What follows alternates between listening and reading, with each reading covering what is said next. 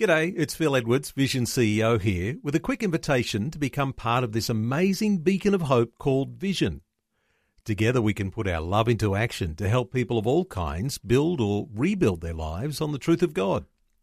Please consider the part you can play during our upcoming Visionathon appeal, remembering that it's your support that makes Vision possible, including this podcast. Coming up today on The Story. I was grabbed from behind by a police officer and I was arrested and I was put into a cell for a little bit. I was released, and then when I got home, I walked into a house that I was still welcome in, and my dad actually took off his clerical collar and put it on the table and just said, "Tim, I'm with you in this as your dad." The Story. G'day, I'm Jimmy Colfax. Welcome to The Story. Well, when Tim Lovell was a pastor, his job description read like any other pastor, but it also included a few things out of the ordinary, like lifeguarding, teaching swimming lessons, and pastoring rock musicians. This was because over the years, Tim had developed a unique model for a church to operate. Today, Tim will share the experiences that have shaped his life and have contributed to his unique approach to ministry. Tim Lovell is chatting with Eric Scatterbo. Tim Lovell, welcome to the program. Thanks so much. Nice to be with you. Glad to have you with us, and you're joining us from your home on the Sunshine Coast, is that right? That's right. Okay, now I'm interested to learn about how lifeguarding and teaching swimming lessons was part of being a pastor, but first let's find out a little bit about your background and what led up to this unique role as a pastor. Where did it all start? Well, many years ago, being in my 50s now. I was actually raised in a Christian home. My dad was an Anglican minister down in the Greater Sydney area, and so I grew up on the pews of an Anglican church. But with a great love for my dad, church just didn't really connect with me. I think it was part of the routine of what we did, and I had, I think, glimpses of the faith journey along the way, but in the end, it really was a bit of a disconnect for me until I left Australia in my very early 20s and actually encountered Jesus when I was traveling. I did the world travel thing. Let's go back to your teenage years. What was life like at home with an Anglican minister for a dad? My dad is great. In fact, he's, in a lot of ways, I don't know that he was your classic Anglican minister, but we had a great relationship. Not perfect, as any home would be, but I think as four boys, I'm one of those four. We were larrikins in our own ways, probably pushed at the extremes of a few different things, and I just discovered a dad who, in the tensions of pastoring a church community and raising four wayward boys, he showed an incredible amount of grace towards us, even I think in the battle of reconciling pastoring a church and pastoring your sons. So even though you had this admiration for your father, you didn't want to follow in his footsteps and be a man of faith yourself. What's really interesting, I remember the conversation, but a fella who lived up the street from us, one day I was walking along the footpath with him, and he actually said to me, "So, are you going to be the one that follows in your dad's footsteps?" And I was like, "There's no way. There's no way I'm going to become a minister." And it's funny, I look back now and I think, I wonder what, if God just sort of raised his eyebrows, like, we'll see.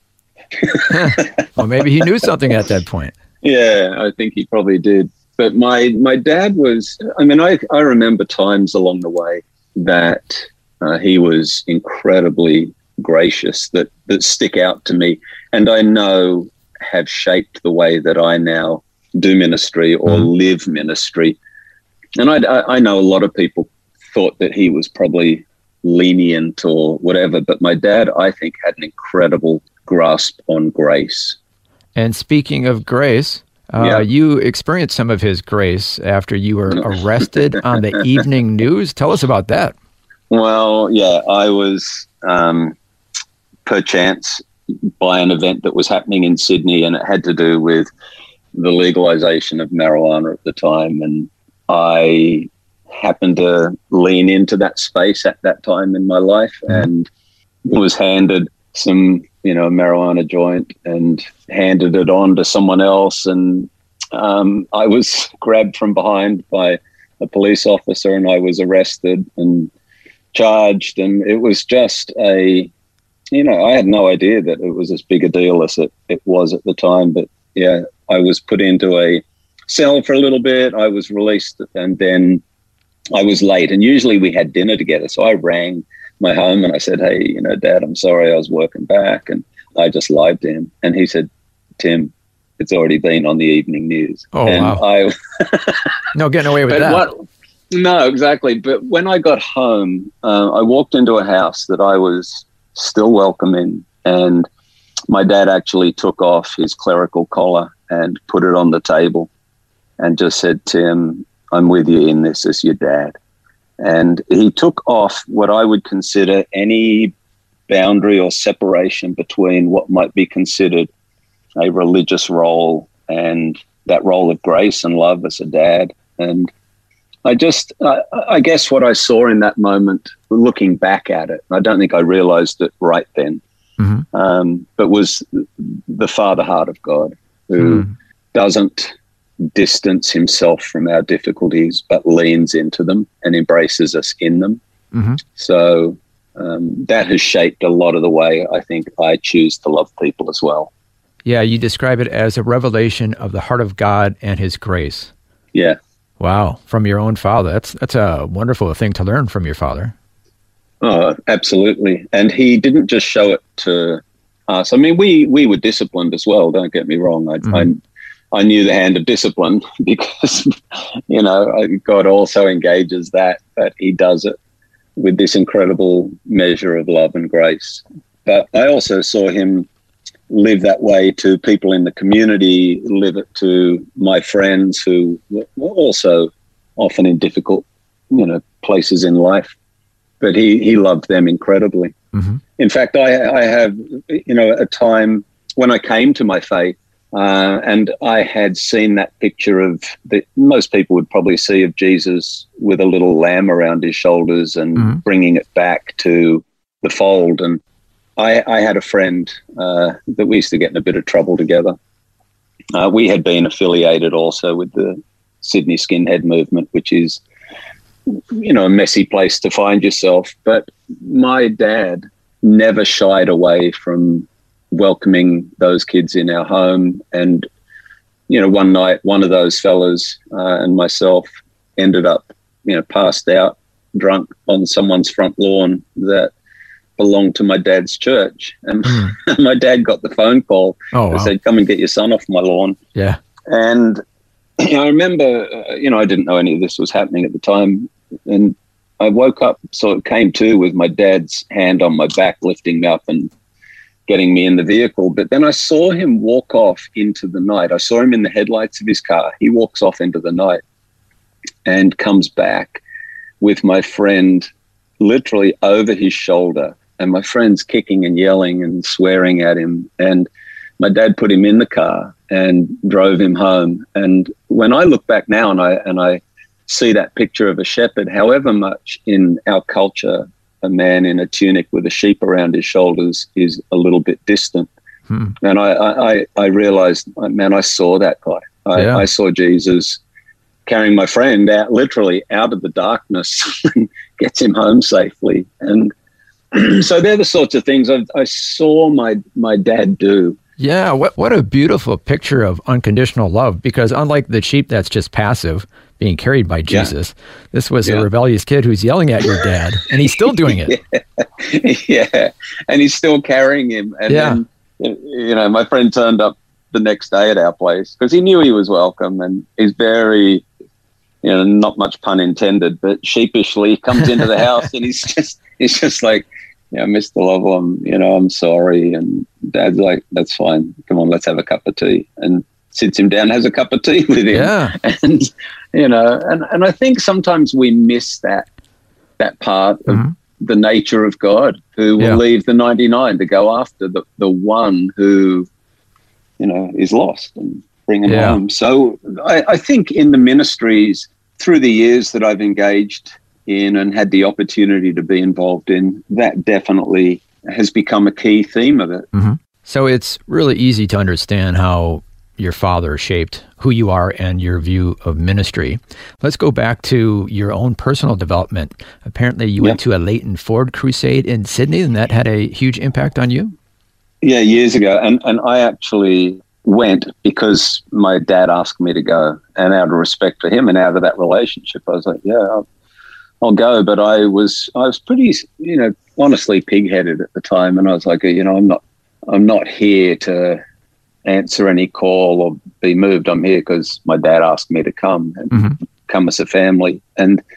But I remember as he began to speak on this prodigal, I recognize now the Spirit of God began to, really speak to my heart, and that call of a father who was looking for his kid to return, who'd squandered his life and his blessing. And it really began a call to me, but I still had a mindset that I was going to fix myself. I was going to quit the addictions I had at the time. I was going to, get my life in order, and then it would all be okay. And it just didn't. And it just almost got worse after that for a short period of time until I left Australia to try and discover, what life meant. And I had a fella who was associated with Youth with a Mission who I spoke to. He was in Sydney at a similar time of the Leighton Ford crusade. And I'd known him as a kid, and he had left Australia. He'd come to a faith in Jesus himself and had joined an organization called Youth with a Mission.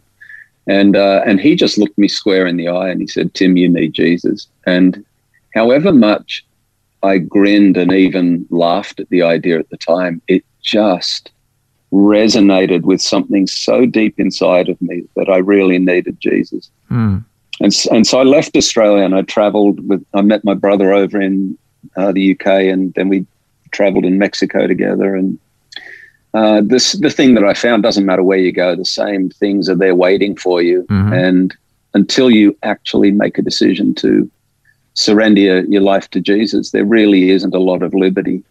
You tend to be bound to other things. And so in the end, he was in Colorado in the USA, this fellow with Youth for the Mission. And I said, look, I'm going to go and visit him. My brother continued back to Australia. I went to Colorado. And I, at his invitation, came and did a discipleship training school. And for me, that was a little bit of a last resort thing. I had this sense of, okay, if Jesus can do anything, I'm at the point I'm willing to, even attempt that. And it was during that time with Youth with a Mission that I really, really encountered Jesus, and he transformed my life.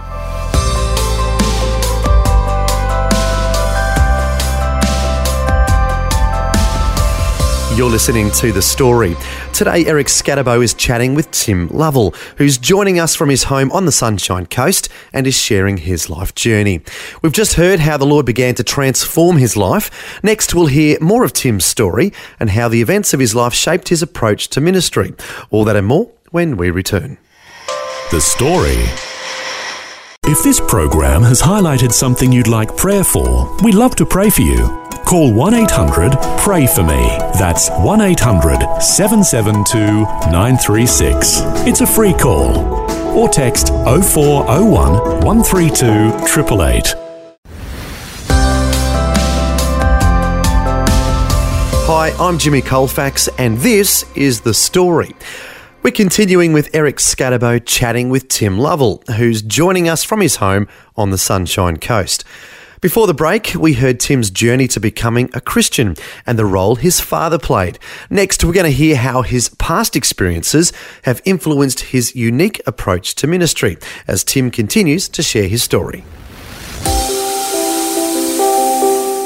That ministry then connected me with a local church, and I ended up in the leadership team on that local church after years of being there. And began a whole new course of my life. Before you continue your story, I'm just wondering, what was your dad's reaction when he found out his son had come home, so to speak. He was stoked. Yeah. He was, and my dad is still alive, although he's in, old age care. He still just has such a beautiful, simple faith.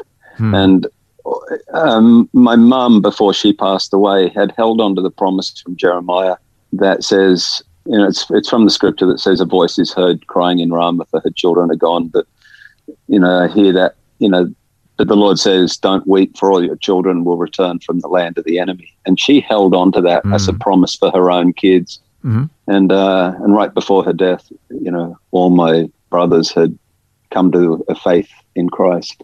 So, oh, wow. Fantastic. Yeah. So it's really been an amazing journey for all of them. But yeah, my dad's very grateful for the grace of God. So continuing your story, we'll have to fast forward to you become a pastor in Denver. Is that right? Yeah.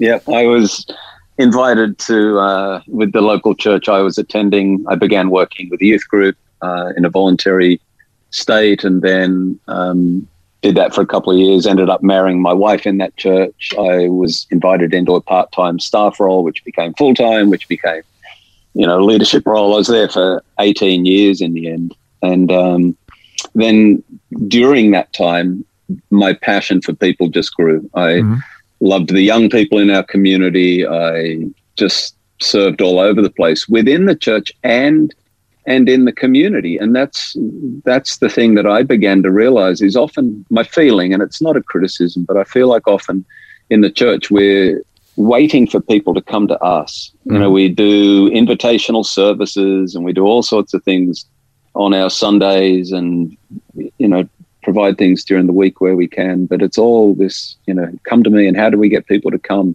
Rather than going, man, where can I find a voice in our neighborhood, in our community? Because I think as I began to understand more about Jesus, the more he went out of his way to sit with people, eat with people, serve people. And it was always where they were. It's on, hillsides and, at weddings and all over the place. So I began to probably live ministry out like that. I spent often more time in the local Starbucks than I did my own church office because people weren't coming to my office. So I'd go to them and just build a relationship with them. And along those lines, your church purchased the Colorado Athletic Club. Tell us about that.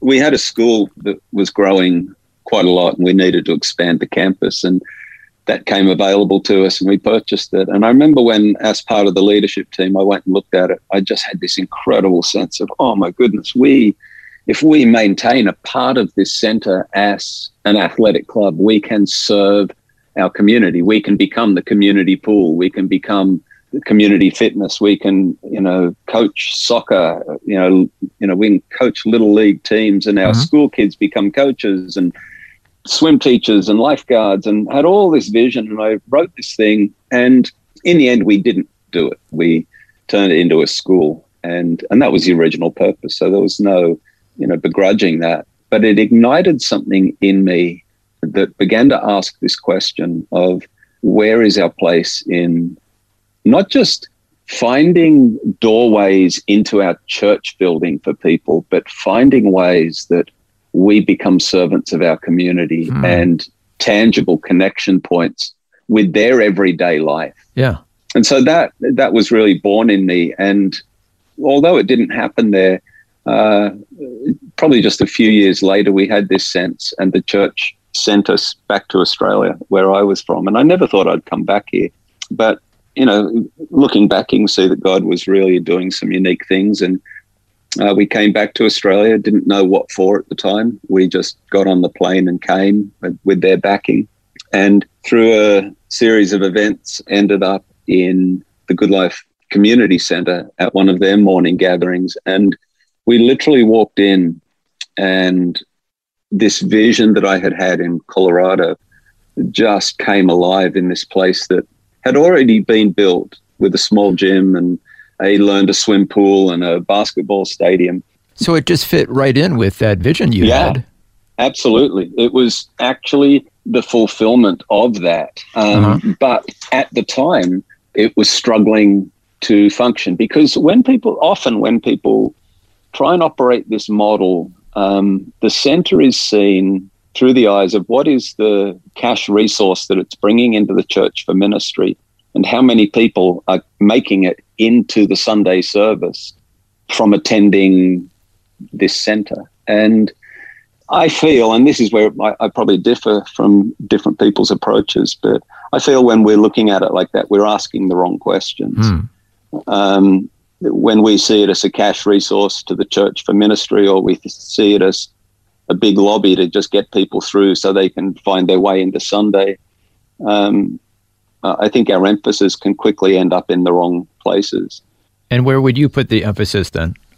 I believe it should flow the other way. I think the church, I think our resources, our time, our effort should as much be spent in that center, as much as waiting again for them to find their way into the church. Like, I don't mind where people meet Jesus so long as they meet Jesus. And I've found myself over the years praying for people more in the cafe or around the gym or by the pool, because that's where everyday life is happening. And when I encounter someone who's, gone through a broken marriage or whatever, in the swim school, I'm not waiting to say, hey, maybe come Sunday because we're going to be talking about, hope.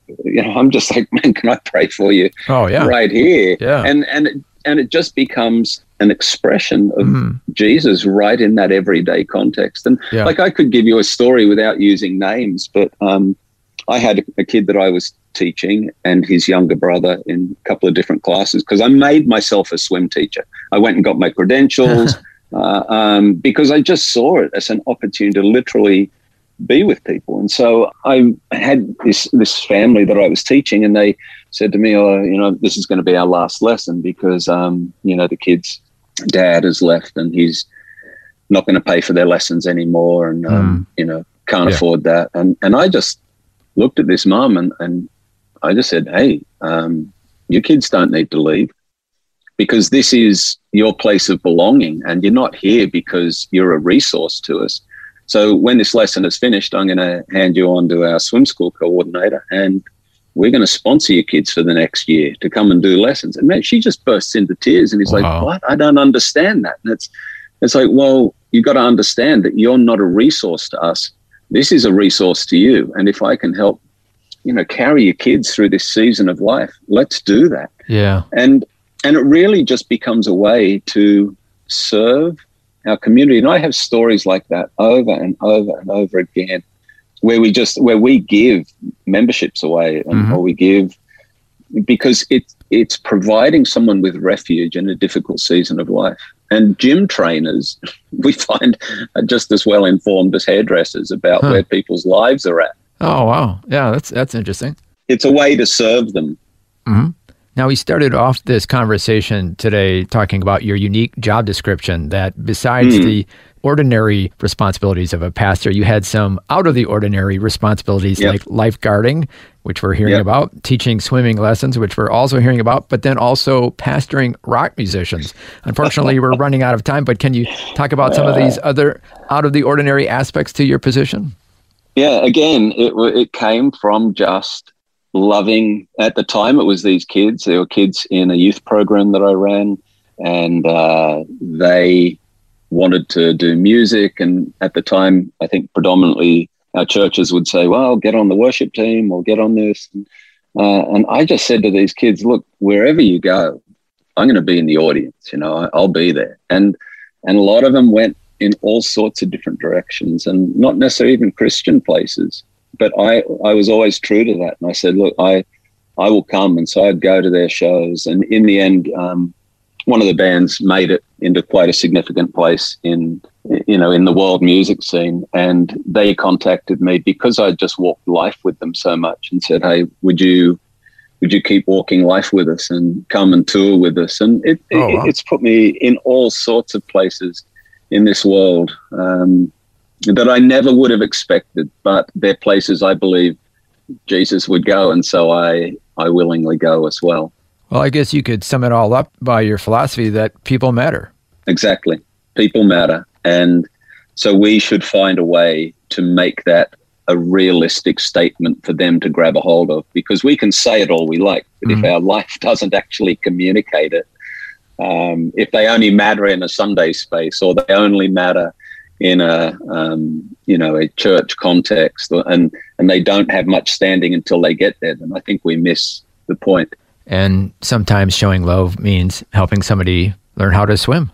Yeah, absolutely. And sometimes that's the job description of a unique type of pastor. It is. Tim Lovell, thank you so much for sharing your story with us today. My pleasure. Thanks for having me.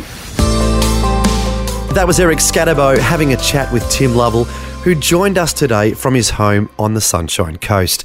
Tim was the pastor of Good Life Church for 15 years, and if you'd like to learn more about this unique church, you can go to their website, goodlife.org.au. Once again, that's goodlife.org.au. And I would have to say that after hearing Tim's story, my mind keeps going back to what he shared about his father picking up one of his drunk friends and carrying him into the light, kicking and screaming, when he really didn't deserve to be helped. But that is such a perfect picture of God's love for us. As the Bible says, God demonstrates his love for us in this: while we were still sinners, Christ died for us. And it also reminds me of the story of the prodigal son, where the father lovingly welcomes his son home after he wasted away all of his inheritance. This is the heart of God, and as we've heard, God's grace is what has inspired Tim's approach to ministry. Tim says it all comes down to the simple belief that people matter. And of course, that's reflected in God's love that's like a shepherd who leaves the 99 sheep behind to find the one that's lost. This should be our priority also, because people matter. Well, thanks for joining us for Tim's rather unique story. Until next time, I'm Jimmy Colfax, encouraging you to share your story with someone today. Next time on The Story. You know, I've always said that people will forget great wins. They'll forget forehands and backhands and great serves and great points. But if you touch a person's life, particularly for Christ, it will stay with that person not only through the rest of this life, but on into eternity. And that is so much more. That is so much greater than any tournament victory, and any French Open, and any Grand Slam, and than any ranking you could ever possibly get. Tennis great Michael Chang won the 1989 French Tennis Open when he was only 17 years old and had a successful career despite being shorter than virtually all of his opponents. He'll share the role his faith has played in his life in helping him overcome adversity. Next time. The Story. Just another way Vision is connecting faith to life.